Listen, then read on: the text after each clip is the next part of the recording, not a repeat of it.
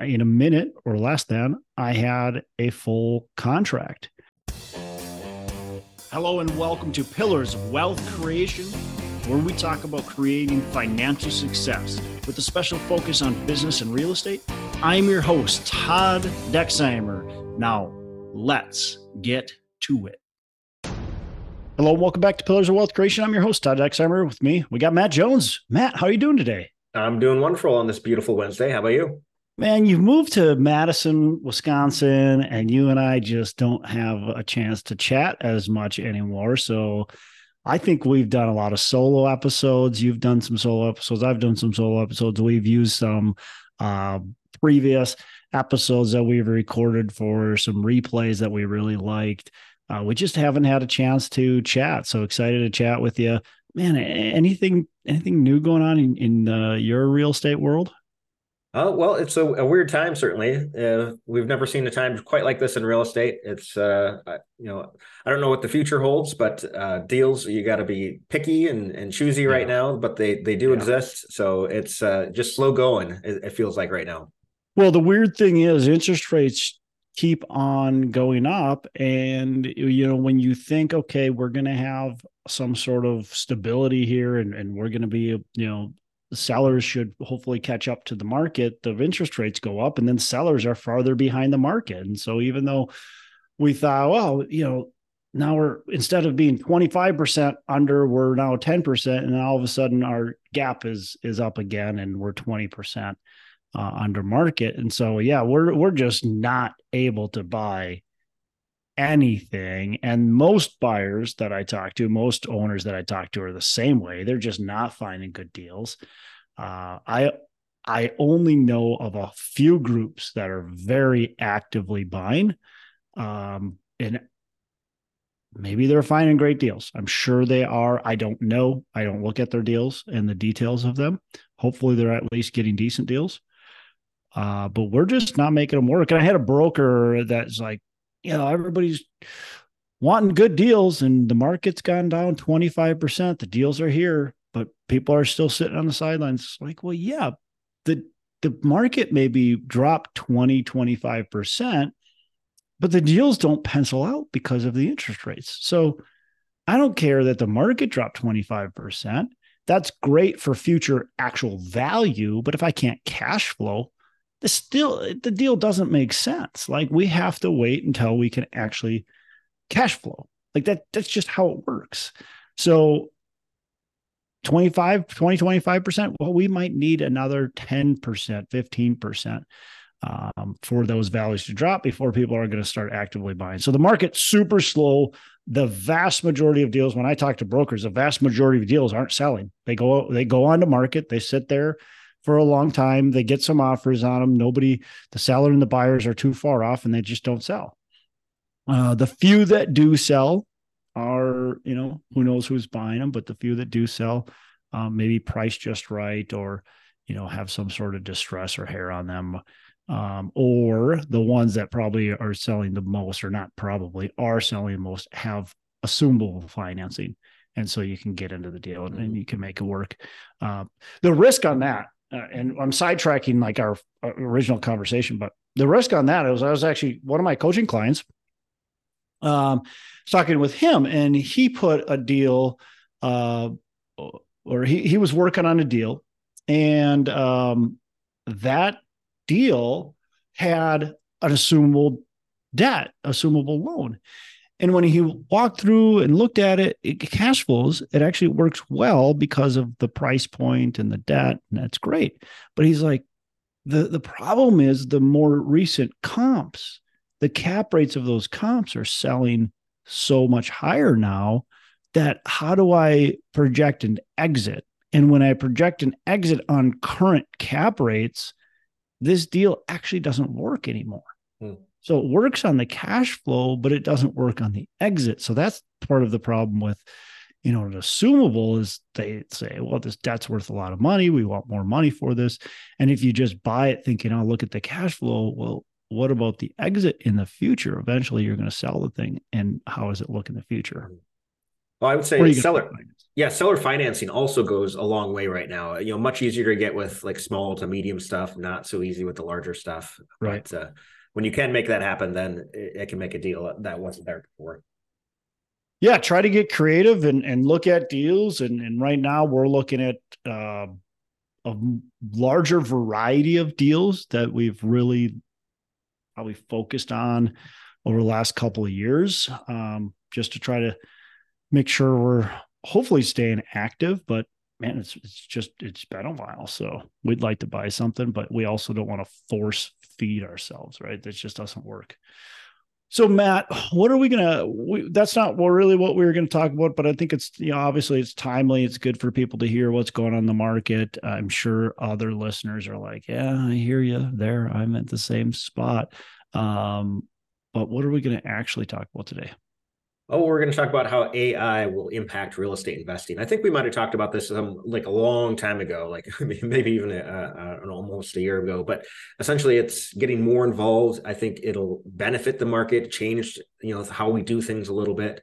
And I can say certainly I started working in a syndication company here in Madison on the property management arm of it. And AI is really going to impact property management because you can automate a lot of things through that you used Yeah, to need people, in person yeah, to do. yeah. You can get contracts written. I mean, not saying you shouldn't have a legal counsel look over those, but you can do a lot of that type of stuff. You can do a lot of communication to your residents with that. I mean, AI, you can write articles using AI. Now, again, change it, make it your own, right? But it helps you create a template really quickly on things. I had a contract that we had between ourselves and a property management company. And I went on to AI, I went on ChatGPT, and I said, "This is what I'm looking for. Here are the parties involved. Here are the amounts, all that." And within, me typing for, 30 seconds and ChatGPT doing its thing, in a minute or less than, I had a full contract. Now, again, if it's going to be a full legal document and important, you probably want to have an attorney at least scan it over. But you can do a lot with it pretty quickly. And Yeah, that's and just the impetus, right? That's just the beginning. yeah, I mean, anything you create with ChatGPT, I mean, look over it. You still have to make it your own because it's still, artificial intelligence Yep. creating it based on what it thinks, and it might be wrong, of course. So yeah, you still have to have that extra level of supervision over it. And lawyers actually have their own version of ChatGPT for making documents as well. I forget off the top of my head what it's called, but it makes it so one lawyer can produce more contracts than they could previously. Yeah. It's pretty amazing what it can do. And as you said, you got to look over everything that it does, because it doesn't mean that whatever it's doing is correct in the right form or works specifically for you, but it's definitely there as a tool. And I think you're foolish if you're skipping out on it. If you're saying, "I don't want to deal with it," I think you're foolish for it. I think as far as, softwares go, I'm going to have a guest on in not too long, and they're using AI to pull a ton of data for property owners to be able to specifically look and get valuations quickly on these properties, and to be able to formulate LOIs, on the actual property based on just the information that's out there and available. And that's pretty cool. We can get all kinds of data. Now, we already can do that for the most part. We can get names of owners. We can, understand the values. But if we have a single database source that can pull and can quickly say, these are the, so if we say, we've got buy criteria, Matt, right? We've got Mm-hmm. a specific buy criteria. And if we type in our buy criteria and hit enter, and a list pops up of now 178 properties that hit our buy criteria in that specific location and a specific buy criteria. Now we can go and it tells us, like, What can we buy these properties for? All that. We have this data, and it's really easy to now go to these owners and start talking with them and start digging in to get more information. Of course, we got to check our data. We don't know. Data is only as good as what's reported. So maybe this AI says the average rents are 885 and really they're 925, right? So it's only as good as what is in front of them, the computer, but it gives you a good grasp of what works, what doesn't, really, really quickly. And then we can dive into each individual asset and really hone in there and try to come up with how do we get to these properties? How do we get to these owners and make offers on them? Yeah, I mean, AI is only going to get stronger and stronger over time. So we're not too far away from this vision that you have of it being able to scrape the data off the internet and do basic underwriting and spit out a number and LOIs even that you can just do things in mass. So it's very quickly across the board versus you have to manually do things yourself. Yeah. So the danger of it is that we become lazy and complacent. We rely on AI to do our job for us. And instead of being a resource and a tool, we assume that it's always correct and that it has no errors. And so the problem is we go and we find this property that AI told us to buy, and we buy it for 10.3 million because AI told us to buy it for 10.3 million. And we close on the property, and we all of a sudden start on that property and realize we should have bought it for 6.1 million because the AI missed a ton of stuff or a few key items that really changed this deal. And that maybe that's an extreme amount, but just that's going to happen. I know it's going to happen. I know that people are going to rely on the technology way too much and not do their own background on it because a computer system said to do it. People do that with stocks right now. Stocks are very much more automated than real estate is, just because of the nature of real estate, especially because it's all privately traded and all data is private. And, look, CoStar can call us up and ask us what we're getting for rents, and they can kind of look and they can do surveys, but it's only as good as what people tell them. And if they call and ask what your occupancy for your one bedrooms, and the person that's answering the phone doesn't know but wants to give an answer and says we're at 99% and you're really at 91%, that data is garbage, right? It doesn't do anything. So, but stocks and bonds and things like that, the data's there. It's very accurate. It's updated all the time. But it can still make mistakes and still lead you in the wrong direction because it's a computer system. It's not a person, right? And so it still is missing that emotional. It's got that emotional disconnect.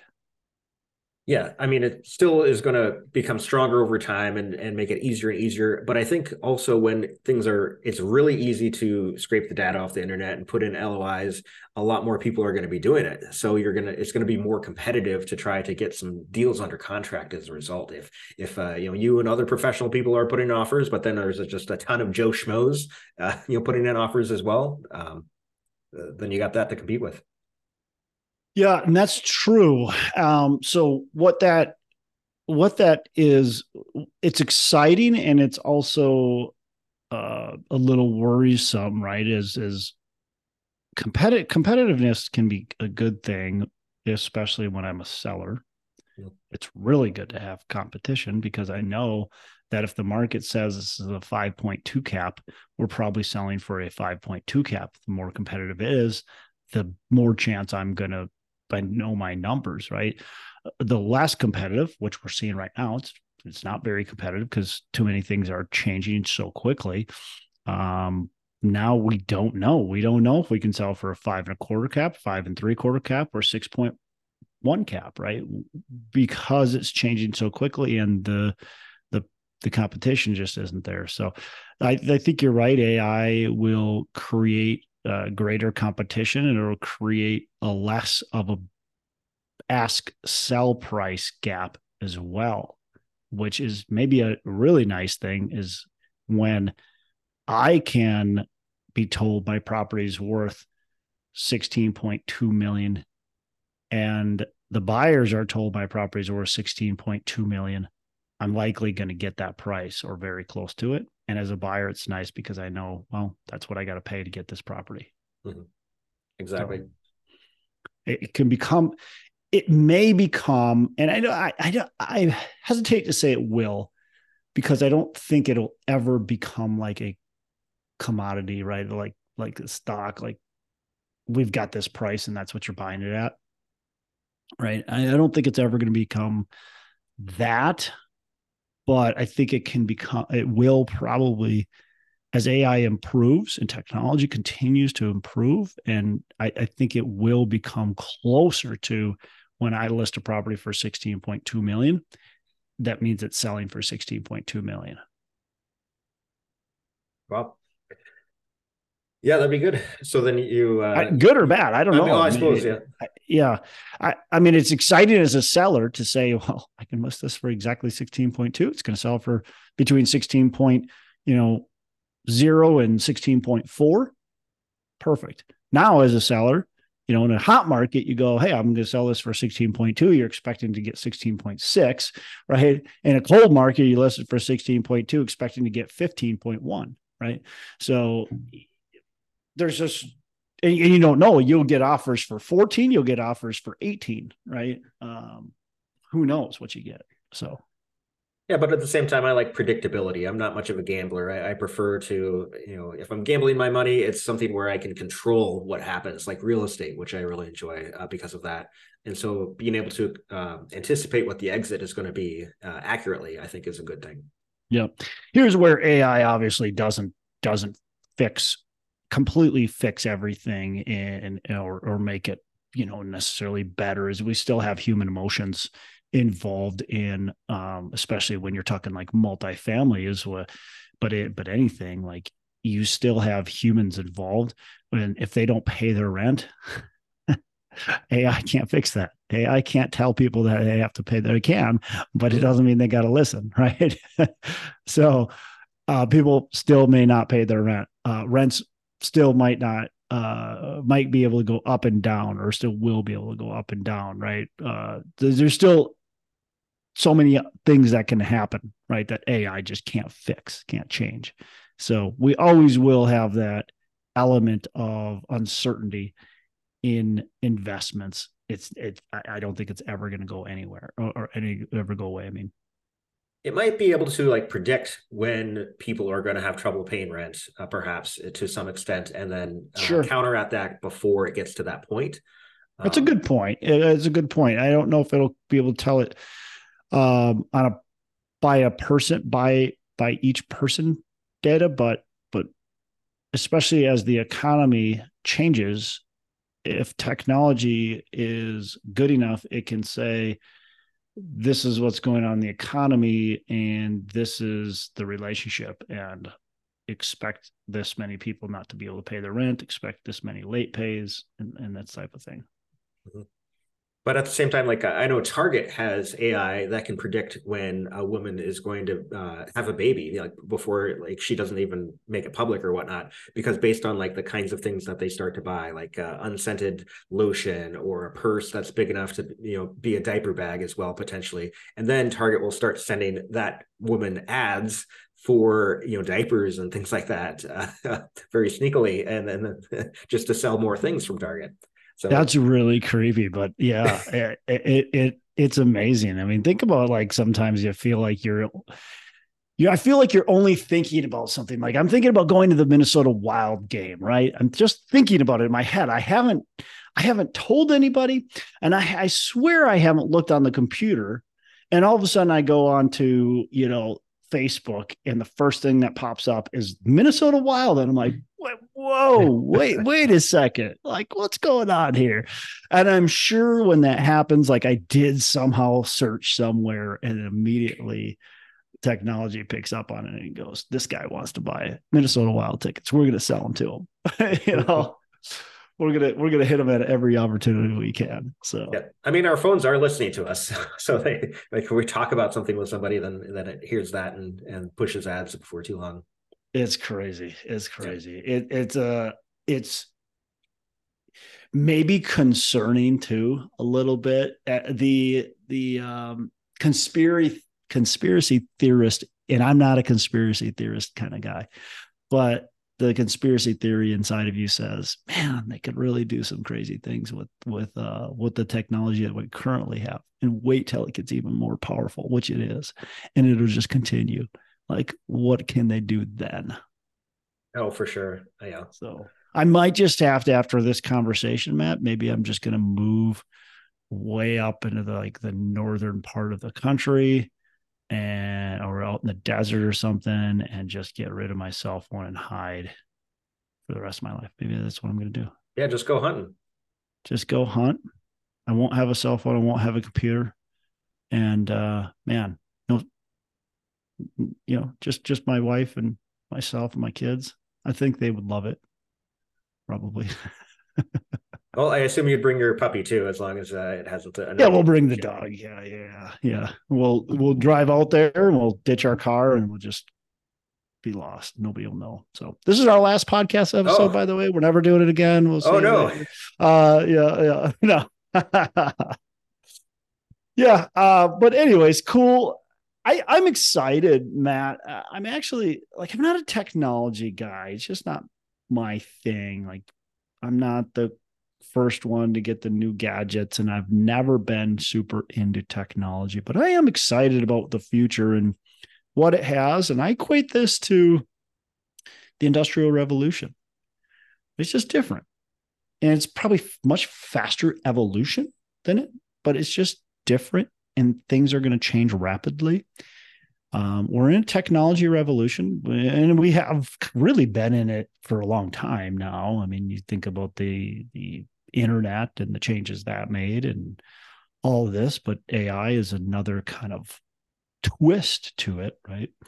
And I think it's exciting. I think a lot of great things are going to happen, and I think we need to be careful and monitor how it does happen, and make sure that we're protecting people's privacy still, and kind of understanding the negatives that can come with it. But I think it's intimidating maybe, but it's also exciting.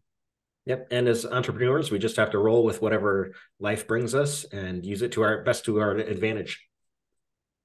Well, look, as an entrepreneur, Matt, I mean, you I'm probably just not smart enough to figure it out, but I think people that are really smart are going to be able to do some amazing things and create amazing changes that'll really benefit everybody, and they're going to monetarily benefit from it massively.